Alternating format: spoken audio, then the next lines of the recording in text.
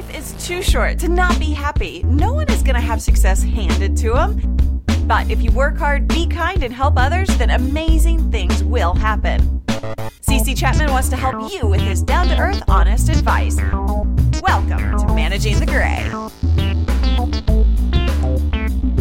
Hey everybody, welcome to Managing the Gray. I am CC Chapman. How are we doing this morning?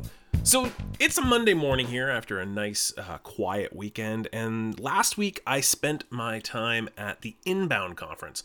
HubSpot puts on this massive conference. I remember when it was a tiny little conference, but now it is huge. 10,000 plus people.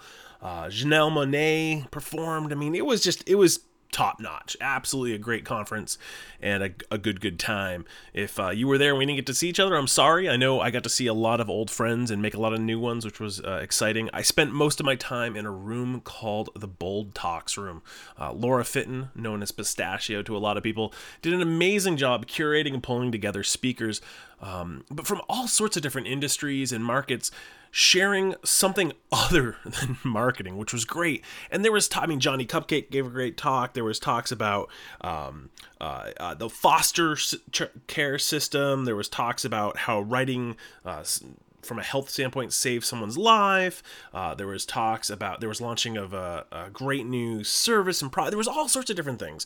And my talk that I gave was around the concept of why I hate the question of what do you do?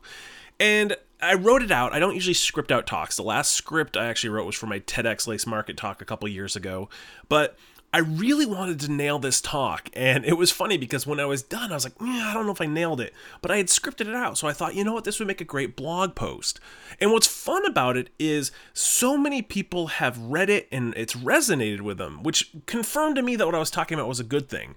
And because I love you all here on Managing the Gray, I thought, you know what, I want to talk a little bit more about it. It wasn't a question of, I hate the question of what do you do. It was more about the fact that, I hate that people judge you based on what you do, because the question of what you do versus what you're employed to do, what you do for a job, they're not always the same things. In the past, it was true. You worked for IBM, or you were a mechanic, or you did this, you did that, and that's fine. But in today's world, most people I met do so much more. And I wanted to highlight that. And then on the flip side, too, I wanted to talk about more on, the fact that people aren't doing enough. We talk, we text, we tweet, but what are you really, really doing in this world? There's so much going on in the world. I mean, right now, you look at like the Ebola outbreak, which still is not getting the attention it deserves on the global scale. Wasn't it amazing that America, we paid attention for when all of a sudden, oh my God, there's 2 American doctors. We must pay attention. The world must talk about this now. But the minute they got healed, disappeared. You might see a note on it in the news, but it's a horrible disease. There's whole countries being shut down because to prevent the spread of it. And yet we here at home seem to care about it only when one of our own people is affected.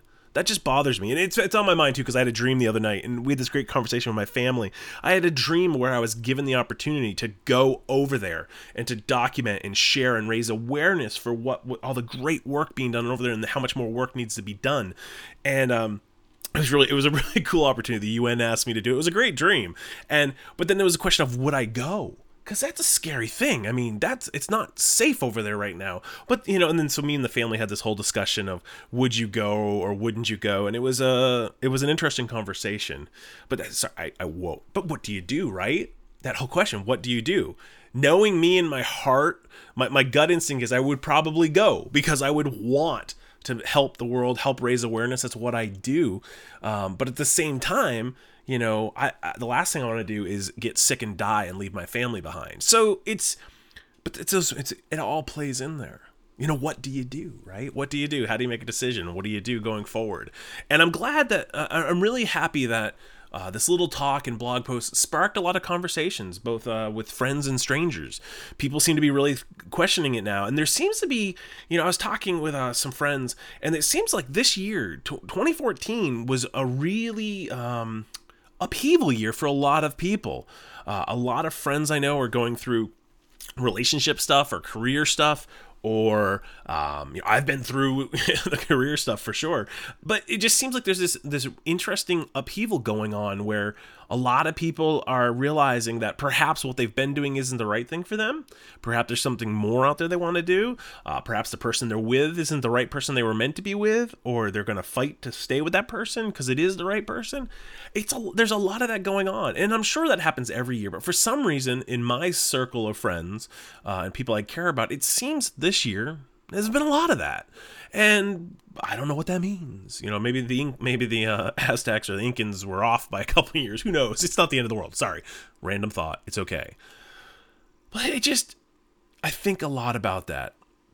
Anytime I have a dark day, I realize I'm not alone in that. And that's why I record. It's why I hit record. It's why I publish these. It's why it's kind of commentary on things going around me. It's things I want to talk about with other people. It's things I want to let you know that you're not alone in. That's the number one reason. When I get a comment that says, man, I was thinking about that too. I'm glad I'm not alone. That makes everything I do good. That's what I'm going to talk to you about today. Plus, I want to finish this up before someone comes to the door and knocks, because I just got that feeling. This is when the UPS guy is going to come by. And I am expecting FedEx. He's supposed to be bringing me a Jawbone Up 24 that I bought. I'm curious to try it out.